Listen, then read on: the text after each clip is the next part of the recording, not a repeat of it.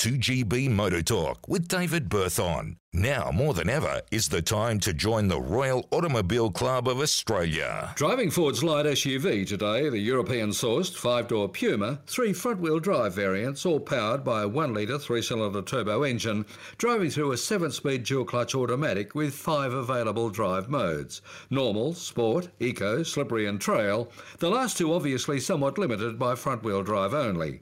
I tested the mid-range Puma ST line at $36,749 drive away, somewhat premium priced but very highly equipped. The Puma's standout feature is drivability. The 3-cylinder engine, torquey, getting into the higher gear ratios without fuss, ever so smoothly via its impressive dual-clutch automatic. It's such a relaxed performer, it's hard to believe it's just 1 litre capacity. Economy, 6.3 litres per 100 with mainly city driving, but it does require a diet of 95 RON petrol. The Ford Puma ST line gets 17-inch alloy wheels and a sportier suspension. With nimble steering and just 2.7 turns lock-to-lock, it's really fun to drive.